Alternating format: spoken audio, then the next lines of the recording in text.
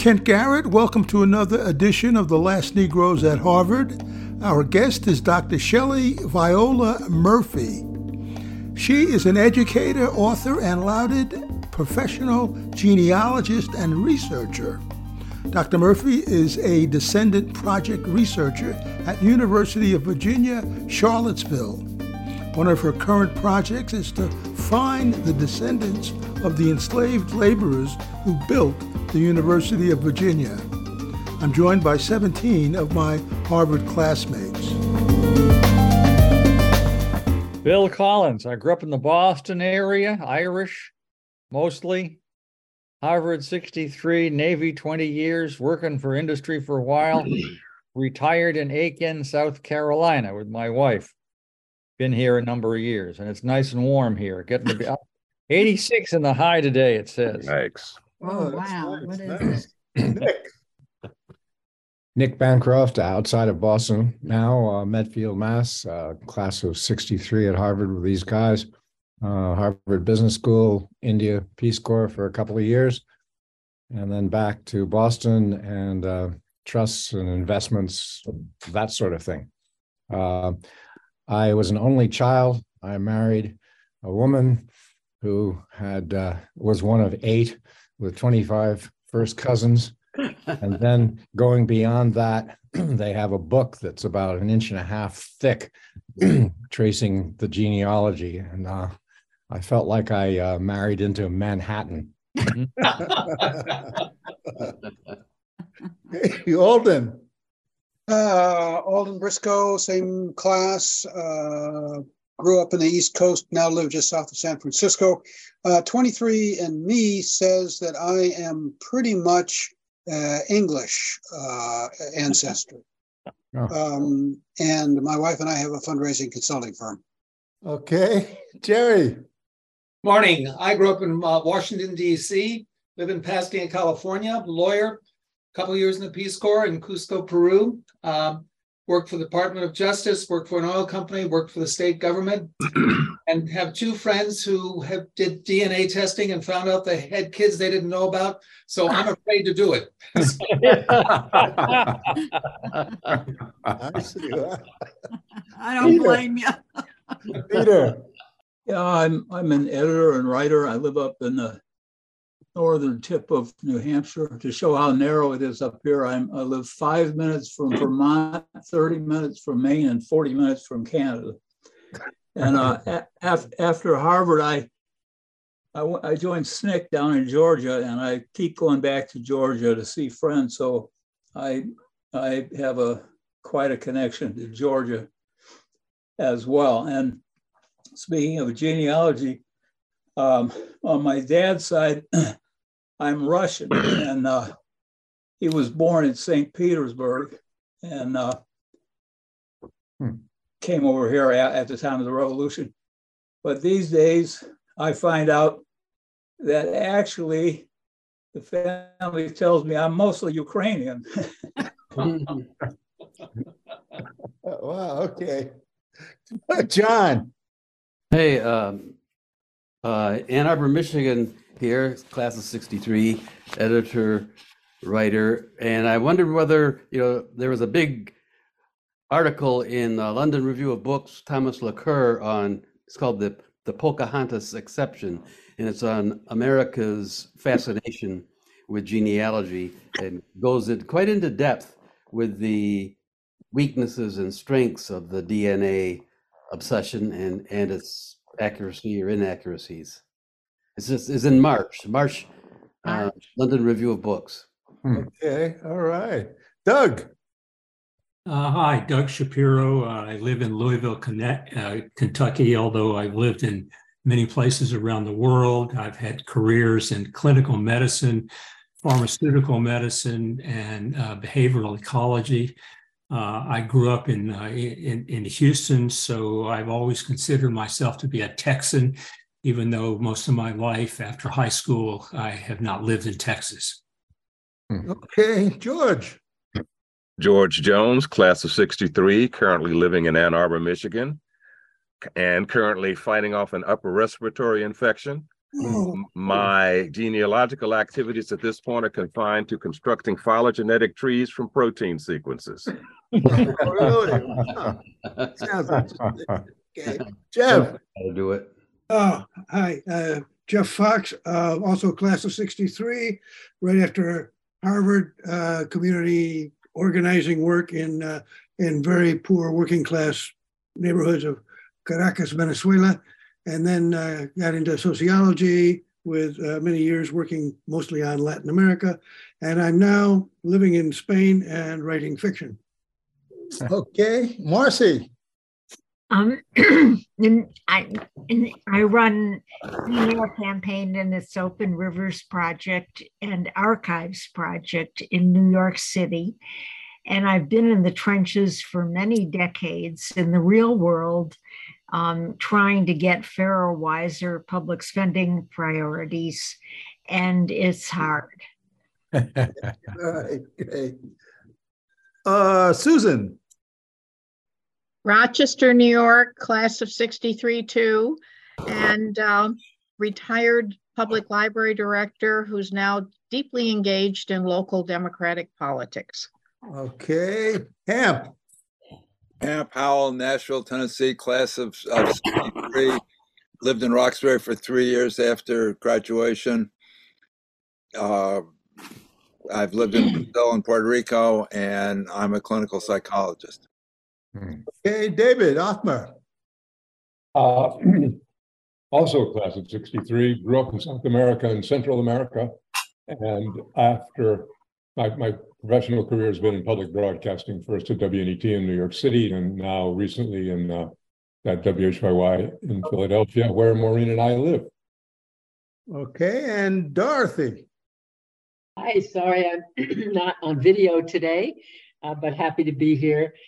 Class of 63, Boston area, Belmont, Massachusetts. After graduating, joined the Harlem Action Group and stayed in Harlem for the next 24 years and spent my life in the nonprofit sector, creating opportunities for low-income young people who left high school without a diploma to build affordable housing in their neighborhoods all over the country and all over the world. And as for my genealogy, my father's side of the family came from the Ukraine, escaping the pogroms. My mother's side of the family came from Germany, and they were openly anti-Semitic. So my mother was disowned when she married my father. So I was fortunate enough to grow up thinking, no point in being German. They kill the Jews. No point in being Jewish. They get killed by the Germans. So I'm just a human being. And that became my identity, and my mother raised us as Unitarians. Okay, good. And Dr. Murphy, welcome. Thank you for coming on, and nice to see you. Tell us about your work, your life, and genealogy. Well, I have pretty much a boring life, but first, thank you for having me. And I gave a thumbs up on the Michigan because I was born and raised in Michigan, Grand Rapids, Michigan. So that is basically home, and pretty much. But and I'm going to comment to Dorothy. Dorothy, I retired December 2018 from that affordable housing field. So that was that other life: real estate, affordable housing, HUD, foreclosures, or housing discrimination, classes, just say all of that gamut. And but I've been doing genealogy pretty much, it's well over 30 years now. Started helping my mother. She made a comment that you know, her great-grandfather was a slave. And it was like, what does that mean? Wait, I don't understand. We had slaves in the family. So I started helping her, and she's still with us. She's actually in the other room, 92 going on 93. So her questions and trying to remember stories and things that her mother, grandmother, and mother told her through oral history got her going. The internet wasn't, I'm going to say, as active as it is now back then. My husband and I at the time were overseas, and well, not overseas, in Hawaii. and he was Air Force. And so I tried to start, helping her and things like that. And so just a side note, my dad was a realtor, had his own office, never exposed mom to carbon copy. So anytime she requested a document, and I'm talking about, say, the early 80s, she wrote 2 letters for the request to have a copy. And here he has an office. And so she still has every letter that she wrote and requested for a birth, death, or marriage on somebody she remembered her grandmother telling her. And I asked my dad before he died, why did you not mention about the old carbon copy paper and stuff? He said, nobody ever asked me. So we'll leave that alone. But I am the only daughter.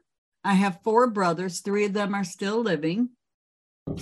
And so pretty much grew up, I'm going to say it this way. My dad, and I can remember him grabbing me, I'm 5 foot, grabbing me and said, just because you're little and you're a girl doesn't mean you can't do the same things those boys are doing. You have to stay 2 steps ahead of them. So that's my personality. That's my drive that keeps me going, because I remember that hand grabbing me up because I was crying about something. And he planted a seed there a very long time. So a lot of competition things in the family with those 4 boys and this, that, and other. So I actually dropped out of high school and, wanted to go in the Army, Vietnam time, and didn't pass the GED test. And so Miss Smarty Pants had to go back in to finish a couple classes to get that high school diploma. And so my goal was always to go to school. And again, married a military man, and we were all over. So got plenty of colleges in the back, every base we were at, I went to school. So I finally did achieve receiving a bachelor's degree after 28 years trying, then went for the master's, and then went for the doctorate. And thank goodness the online programs came on that time, because I worked for local government. And the time frame at Florida State is where I was at. I just couldn't make it through, 5 days a week, working full time, and then trying to go to school. So I actually went online. So that's enough on the education. I received a phone call after I retired. I had been to a few community meetings. The University of Virginia had community meetings about a possible memorial to the enslaved laborers.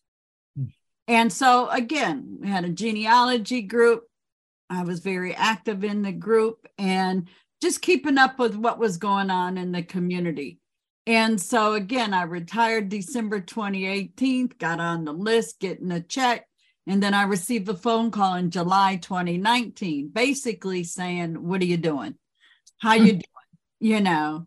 And so forth. And they had this project going on, and they said my name kept coming up, and as far as someone to do the research.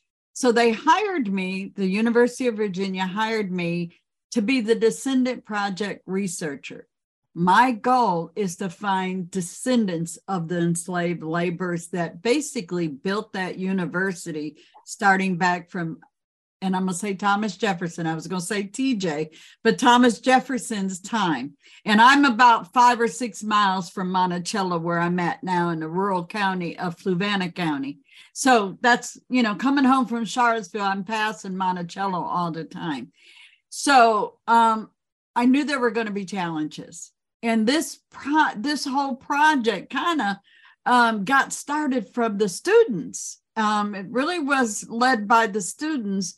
Basically, the Brown University came out with a report about studying, the university's affiliation with slavery and the history, and some other schools that came out. And so UVA under Dr. Marcus Martin and Kurt Van Dyck led a commission on slavery.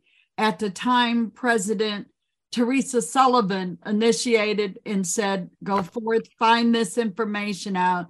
And they came back with a final report And I believe that was in 2013 is when they were kicking off this committee to do the studying on slavery.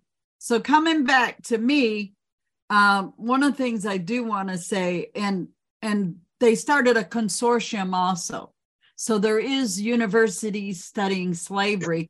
And I believe right now there's probably over 100 members. They do 2 symposiums a year, and they go out to different universities where they host these symposium.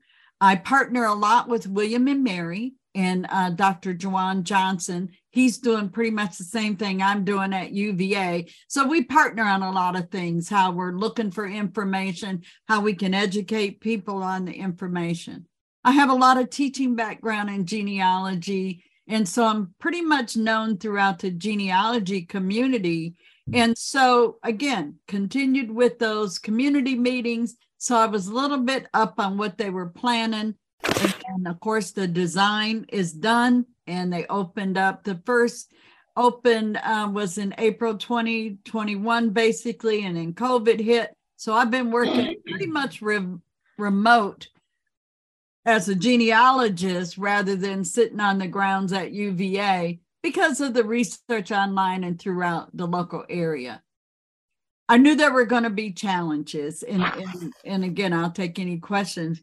My focus is really from 1817 to freedom, or say to 1870.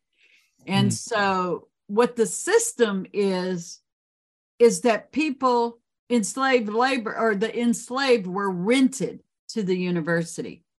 Thomas Jefferson basically had a rule that the students couldn't bring their slaves with them.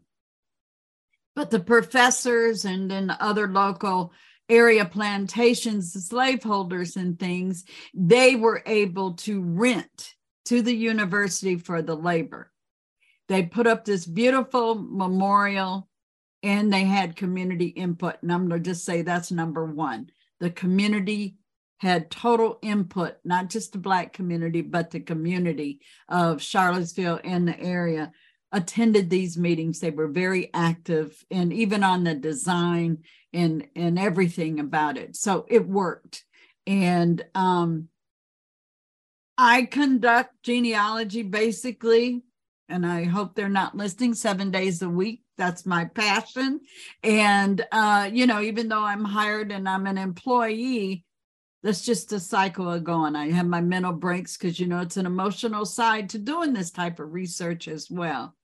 And so far, I built a database on Ancestry called the Descendants of Enslaved Laborers, got the slaveholders and the enslaved. And I was given a list, and that list was created from the financial records. And again, starting from 1817, and I believe Thomas Jefferson is the first one on the list, where 2 of his servants, as they're identified, were sent to the grounds there for labor. And some of the financial records actually disclose the name, first and last name. The majority are first name only. And again, the local plantation owners, and I also want to say a lot of them friends of Thomas Jefferson, Madison, James Barber, a former governor of Virginia, and so forth. So you're talking about Central Virginia counties, and I narrowed my research down to 8 counties. And I, setting my parameters, because not knowing where this is going, or how big this was going to be. They projected about 4,000 names could go up on that memorial. Right now we're at 600 and some names that are there of the enslaved laborers that have been identified. And I'm probably close to about 75 to 100 descendants. So my job is interacting with the descendants. If you think you have connections to Albemarle County, Louisa, Fluvanna, Buckingham, Orange County, in those areas, even Culpeper and Nelson County, that's kind of that central area where I clued in, because I thought I would be out of control if I didn't center my approach.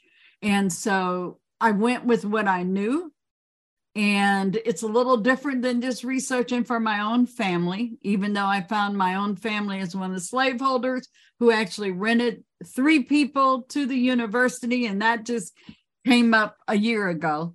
And it was like, I kept looking at that name and looking at that name, and I thought, no way, you know, and stuff. And so got into it. And yep, there was a 3rd great grandfather. 3rd great grandmother was the house servant. So that's also a whole nother story there. But anyway, so I focused again, that was really critical for me, was to make sure I'd lock down this area. So any outreach that I would do would go to those counties.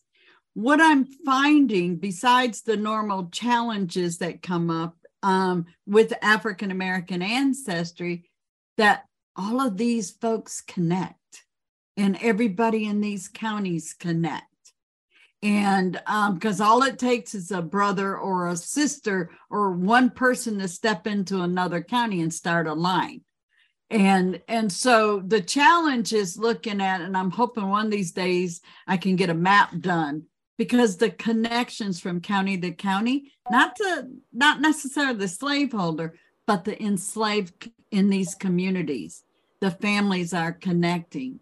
And one of the biggest challenges, and I was doing this about a year, and say I had an example of Aaron on my spreadsheet, but I saw Aaron 4 different times, 4 different dates, and different people that rented an Aaron. And he was a laborer. And in order for me to figure this out, I charted it out. And I said, wait, am I dealing with 4 Aarons or am I dealing with 1? And I didn't have a location because my list doesn't give me a locations, right? So it figured out, once I researched the slaveholders, they were connected. It ended up being 1 Aaron, and he basically was just passed from brother-in-law, you know, and things like that, that also rented him. The enslaved laborers could be rented for a couple months, or they could be rented for a year to the university. These folks were skilled laborers. I mean, skilled. We're talking about blacksmiths, brick makers, carpenters. You know, we also had the general laborers. You also had the cooks and the washer people and this, that, and the other. But the understanding and the beauty of that memorial was the fact that UVA put up names, and they also put up titles of occupations that these folks did and identified them. So when people come to the memorial, they're seeing people, not just that word, that's a slave. You know, they're seeing, you know, Jim Henderson, laborer, and whatever it was he did, if it doesn't say just labor. But, you know, they also see the word grandfather, son of, you know, whatever information they had. And I think that's another beauty about what they did. Number one, the community. And number two, we're not just looking at a list of people's names, first name only, or with a surname. And so people can relate. And so, again, the challenges are the normal genealogical challenges with African-American research. And if there's, you know, I can go through those, and I'm sure most of you know, but those are critical. But it's also one of the things I teach at an institute, which is the Midwest African-American Genealogy Institute, is methods and strategies. And so there needs to be methods and strategies to figure this out when I have just a first name. And I might have a slaveholder's name, but I don't know where he's at, number one. So that until I can figure out where is the slaveholder at, where's the plantation, and then find his information. I have to come forward to find out when he died. Was there a bill of sale? Was there inventories? Was there an appraisement done? Does he have any public records, a will that I can find this, an estate settlement? So those are kind of some of the documents that I'm looking at.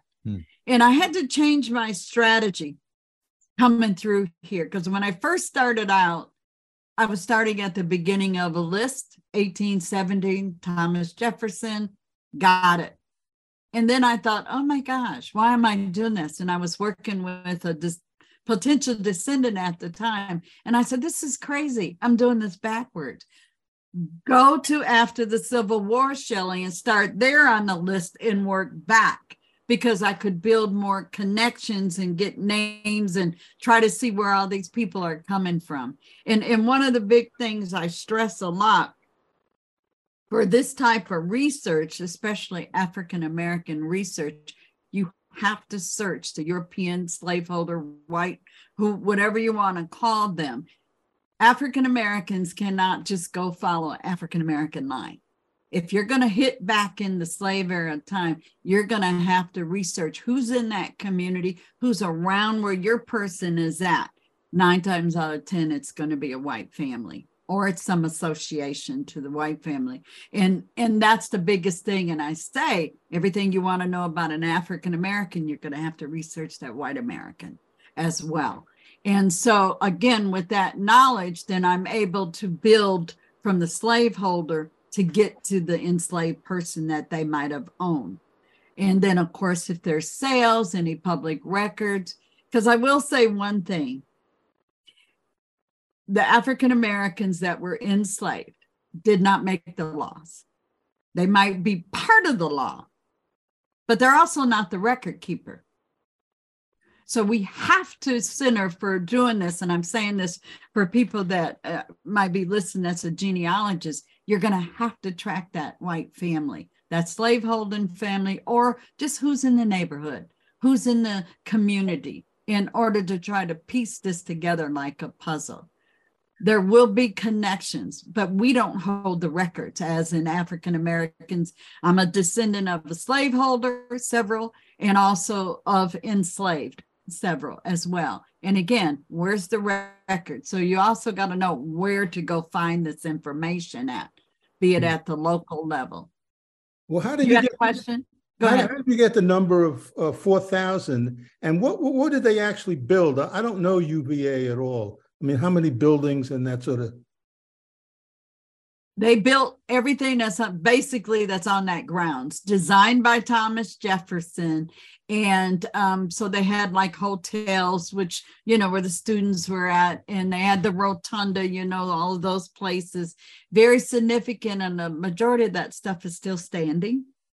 And a lot of it, if you know anything on Thomas Jefferson, there's going to be brick and there's going to be columns. And that's what he apparently comes back from France with the columns. And just like he built Monticello, I guess what, 30, 40 years it took him. And I don't even know if he finally finished it, but because he kept changing the plans.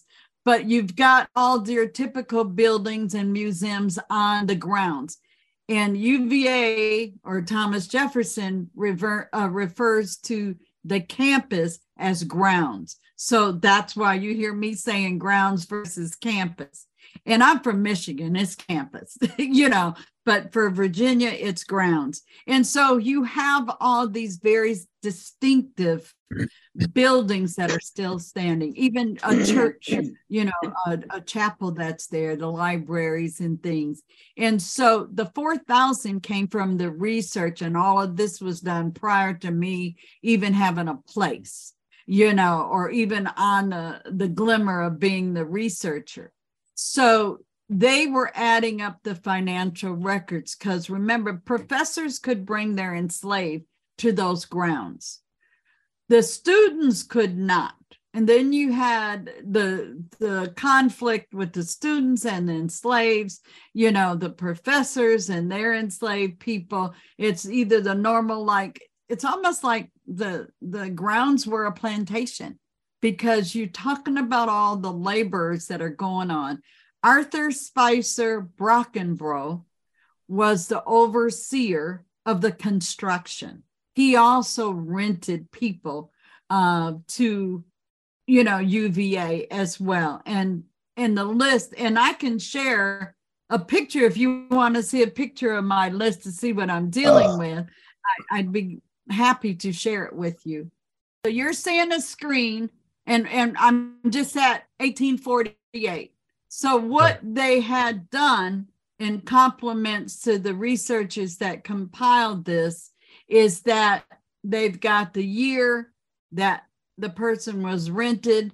If there is a slaveholder's name, and I'll show you some that's got some, and if the identity of the enslaved person or the laborer is there, what their status, were they enslaved or were they free, whatever they were doing. There's your bricklaying. This is the documents and the financial records, and there's the money that was exchanging the hands. So this is put together, and this is my list. And so this is what I worked from. And so you can see here's Benjamin Mosley, 1849.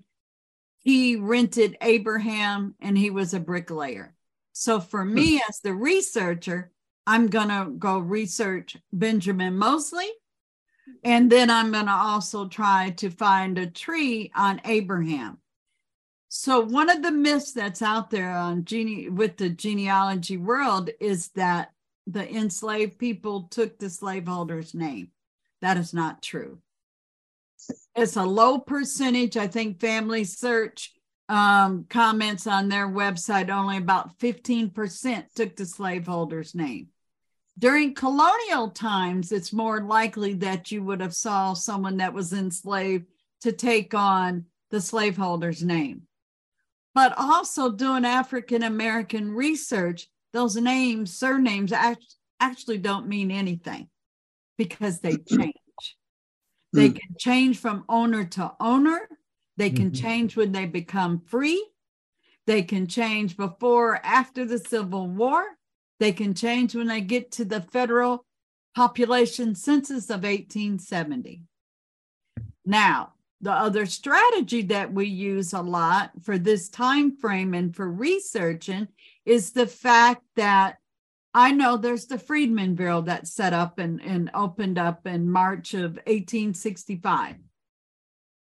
That is a record collection, 3.5 million. It's on Family Search, it's on Ancestry, it's also at the National Archives. But what you're seeing there is what happened right after the Civil War. And the proper name is called the Bureau of Refugees, Freedmen, and Abandoned Lands. Well, let me tell you, the refugees are white people. This is a federal collection, and they open up field offices throughout the South.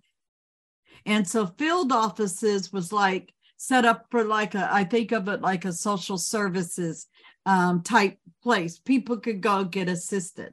So what Lincoln and the military set up, because the military ran these field offices. And so what you have is they could go in there and get rations, as in food. They could get transportation money or get transportation provided. So you think, okay, why would someone formerly enslaved need transportation? I walk up and I say, my husband is Kent Garrett, and him and my two boys got sold to Mississippi with this gentleman. So that field office, say in Virginia, is going to contact the field office in Mississippi and try to find the husband and the boys.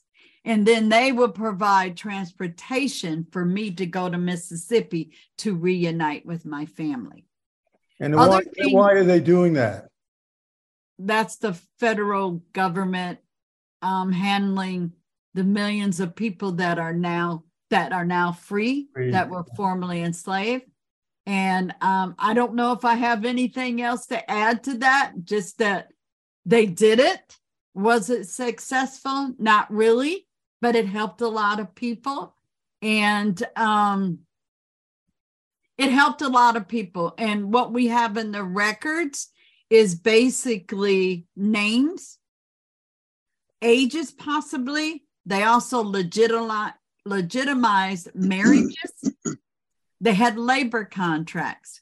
So 9 times out of 10, you're going to see a labor contract between a former slaveholder and a former enslaved person, and it might identify that.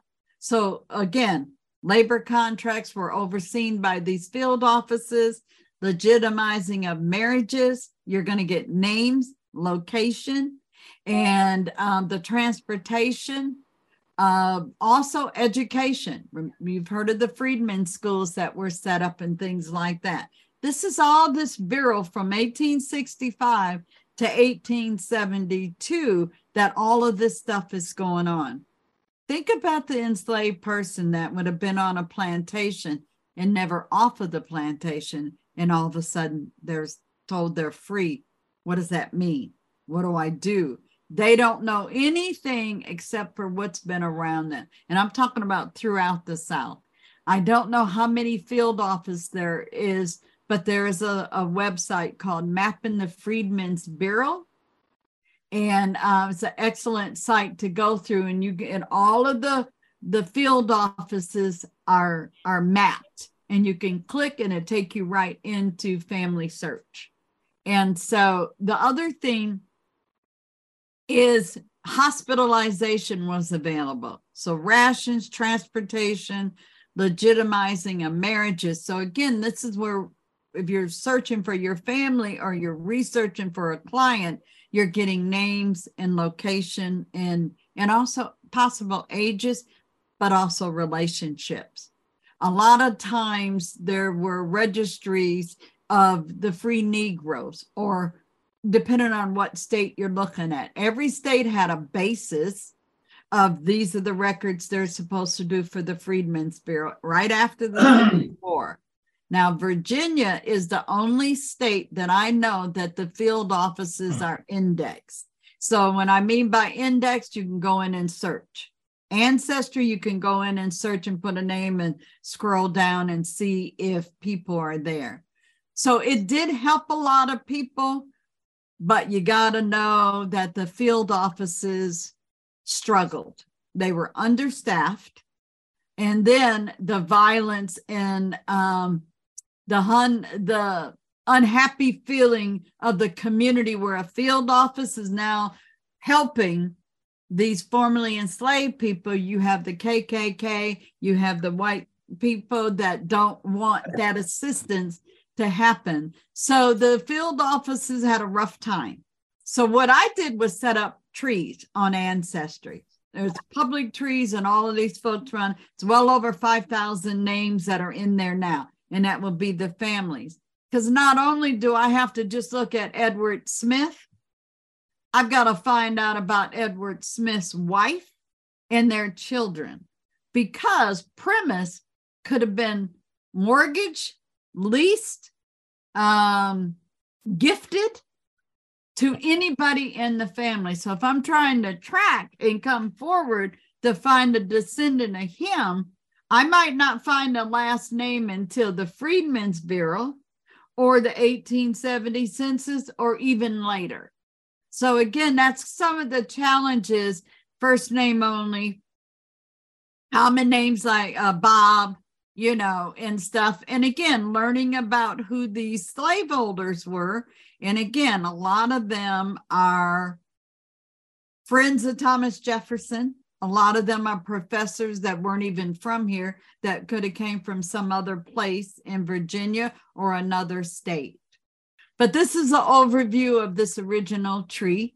There's over 5,000 folks on there. That's going to be the enslaved people and also the slave holders and, of course, children, generations, and the research. So I built these trees on them to be able to access what I could pull online. Because remember, COVID comes in, and so that kind of hampered me a bit from going out to the local county historical societies, public libraries, and the libraries on the grounds at UVA and things, because a lot of that stuff that first year or so basically closed. This is, let's see if she'll open up. That's that same woman, isn't it? Yeah, I was trying to open her picture up. Let me see if I can get another window, because she has a very interesting Isabella Gibbons. There you go. And let's see if she comes up. WikiTree. And do you see her picture now on the right? Well, yeah. You do. Yes. Yeah. Okay. And so that's her. She was married to William Gibbons. And she actually, I believe, and don't quote me on this, actually came from Monticello. And I'm not sure how she connects there and things. But she was one of the first teachers of color at the Freedman School, which is Jefferson School. Right now it's Jefferson School, Black Heritage Group School there, Jefferson Center. And again, they've got a genealogy room named after her. But she wrote a letter. And this quote, I was trying to see if her quote was up here. I think her eyes are on the corner of the memorial, and they have steps coming out of that shackle heading towards the north, towards freedom. And let me see. Here we go. Right here is her quote, and it's on the memorial through the timeline. And so I'd like to read if that's okay. And this is, again, she was enslaved labor, a cook, and of course becomes free and becomes a teacher. And she says, this is Isabella Gibbons. Can we forget the crack of the whip, cowhide, whipping post, the auction block, the handcuffs, the manacles, the iron collar, the Negro trader tearing the young child from its mother's breast as a whelp from the lioness? Have we forgotten that by those horrible cruelties, hundreds of our race have been killed? No, we have not, nor ever will. This is going into the Jefferson School Heritage Center, and you'll see the quote there, and it's also on the memorial, and that's a picture of one of them. We have the Maupin family, which they actually came over from France, slaveholder, and their descendants. Two of the Maupin children were professors. One was a lawyer, and I think the other was a chemistry professor at UVA. And we have tracked through to the descendants of the enslaved laborers. And so that's another person we have pictures of. And I was trying to think if I could get to the tree. And well, Shelley, how much of your work is sort of confrontational? Actually, I'm going to say very little, very little. And one of the things I've come to the table, and I'm going to address this to slave owning descendants. You know, I explain what I'm doing because I reach out to them and I ask them, and then I tell them specifically what I'm looking for. And do you have knowledge and this, that, and other? Only a couple times over the last couple of years has somebody said we're not interested, we don't want to be involved. But I also want to make it clear for whoever's listening to this, nobody's going to back a truck up to your house and say, that's mine. That's not what descendants are looking for. Your family could have information about my family. And so we're looking to find out about the information, however you're willing to share it. So there's no threat or anything that anyone's looking for. And so again, how we approach, and my way of saying, how best can I communicate with you? This is what my job is, what I'm looking for. And how would you like me to communicate with you? And would you like also to communicate with the possible descendants of information that your family held in slavery? Nick. Shelley, do you ever come across oral histories that are passed down through families that far back, sort of a Homeric story or a Homeric find? Yes, absolutely. And a lot of them, and what's surprising is a lot of people that live in, say, the local area or in the area I research might not have known that they had any affiliation with the university. But oral history could have said so-and-so worked there, or so-and-so did something that was attached to UVA.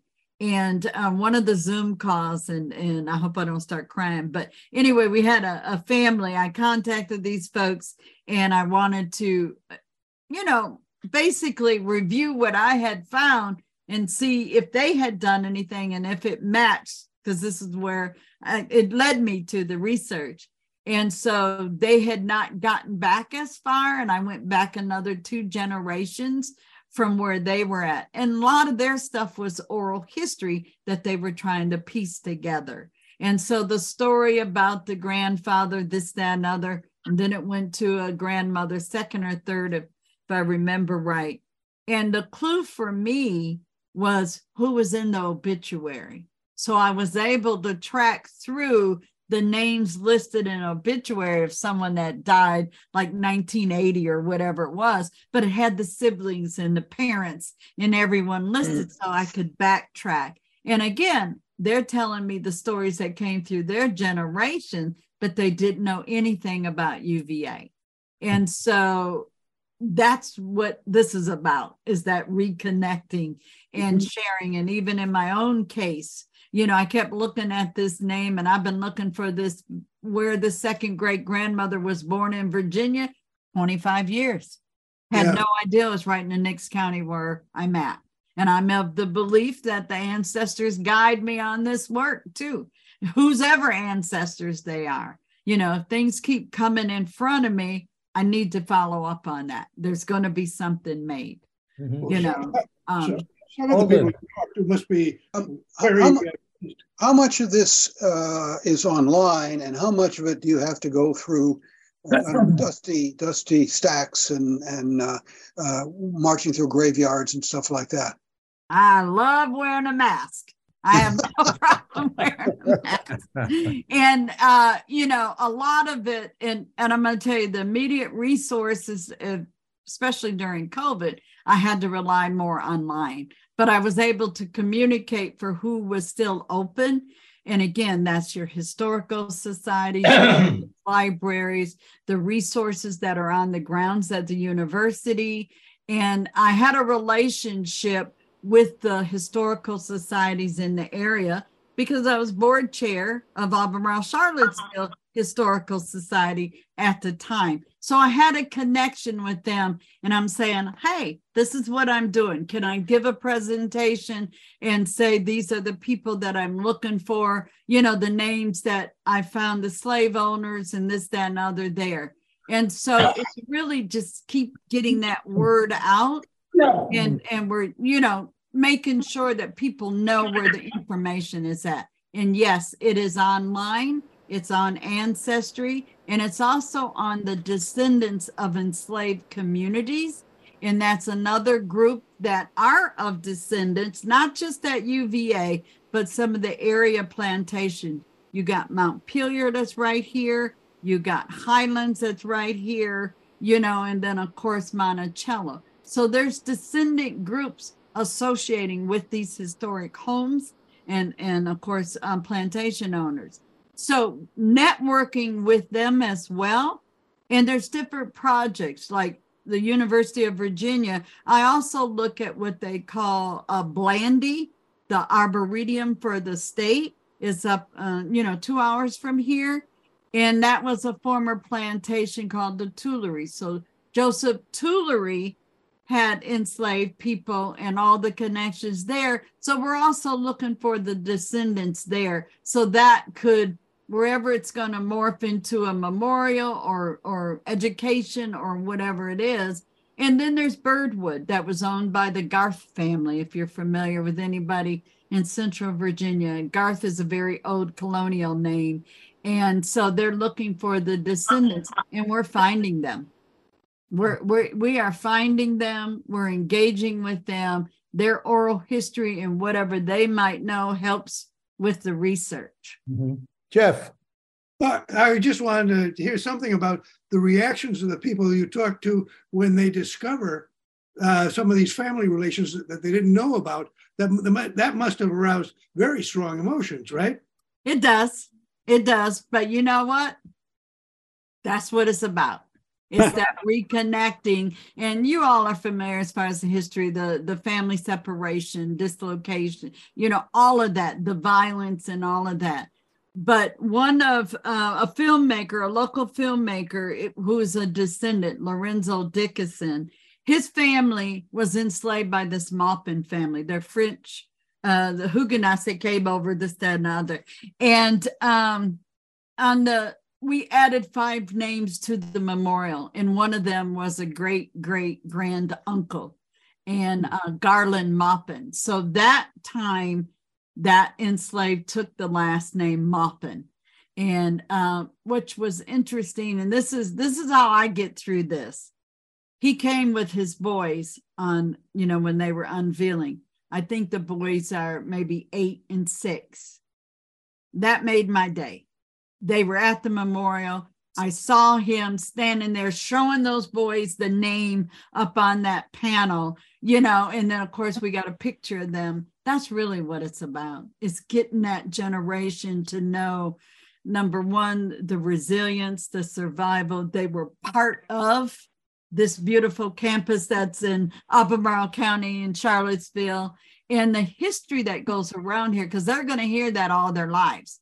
They're in the Charlottesville area. They're going to hear that all their life, but to know that their ancestor was part of that and to help build some of those buildings, to me, that makes that gets me over that hump of that emotional. If I'm reading about some violence or something like that, is remembering those 2 boys and them standing there by their ancestor's name. And so again, that's for me, because I go up and down, and it could be daily. Some days I'm not going to talk to a human person at all. and I just need to, it depends on what I've had to read or research and this, that, and other. And I bring it to my own family when I was looking for this 3rd great grandfather. Well, I'm looking for the body. He was killed. They poisoned him for having that slave woman as the head of the household because he wasn't married. And then he's got 4 babies in the house. And so he got cut out of the will and all of this stuff. So I'm saying, where's the body? Where's the grave at? I know where he's at, and I know where they went. He freed them in their will in 1826 and said, get them out of Virginia and take them to Middlesburg, Pennsylvania, which is in Franklin County. And that's where I'd been stuck for 20 some years trying to find this family. And again, the challenges of that, and the biggest thing for me was to go in that other room and tell my mother to read this and to see if she would pick up, on those names. And she did. And again, that excitement, the overwhelming, I grew up going to the homesteads in Michigan, going up to Michigan to the homestead property, and just where those people came from. That but the path was Virginia, Pennsylvania, Ohio, and then Michigan. And that couple here we got the girl that was enslaved, freed in 1826. They filed a homestead application in 1863 in Benzie County, Michigan. And they were homesteaders of 160 acres. I can tell that story from the time she's born now and take it all the way to them being a homestead, family, people of color. In 1863, think about the traveling and the wars going on. Yeah. And you've got these, and I'm going to say these free people of color traveling on the road. So there's a lot, but what solved it for me was the court cases. Library of Virginia had the 2 chancery court cases, and I was able to unravel everything that was in there and piece it together. And that's another resource. Look at the court cases, go to your national archives. Again, what's at that local library and historical societies. And it's an adventure, but that end result is the goal. Hemp. It is to find those descendants. I have to go in a second, but I'm just really awed by your whole presentation here. Oh, thank you. And I'm thinking about Walt Whitman saying, "I contain multitudes," and all the multitudes you've got running inside yourself between all the enslaved people and the slavers. Good coffee. and the ancestors you said you've got inside you and so on. And I just like to say that I share a lot of links with you. My parents retired from New York area to Charlottesville, and I was awed for years by Thomas Jefferson's life and Monticello, and I made a lot of pilgrimages there. And then I found out more and more about him, and I became angered and appalled at his hypocrisy. And that's my 11th cousin. Really? Really? Yes. I should have known. Unbelievable what you find on the path of researching. Yeah. Yes. Okay. And I agree with you 100%. So Anyway, thank you for that. Yes. And thank you for today. I have to go. Thank you. All right. Thank you. Thank you, everybody. Bye-bye. Bye-bye. That was Dr. Shelley Viola Murphy. She is an educator, author, and lauded professional genealogist and researcher. One of her current projects is to find the descendants of the enslaved laborers who built the University of Virginia. And that's it for this episode of The Last Negroes at Harvard. I'm Kent Garrett. You can hear more episodes on our podcast, which you can find on Apple and Spotify or from wherever you get your podcast. Our podcast also stream on wioxradio.org every Thursday morning at 9 a.m. Eastern Time. Plus, you can read all about us in the book, The Last Negroes at Harvard.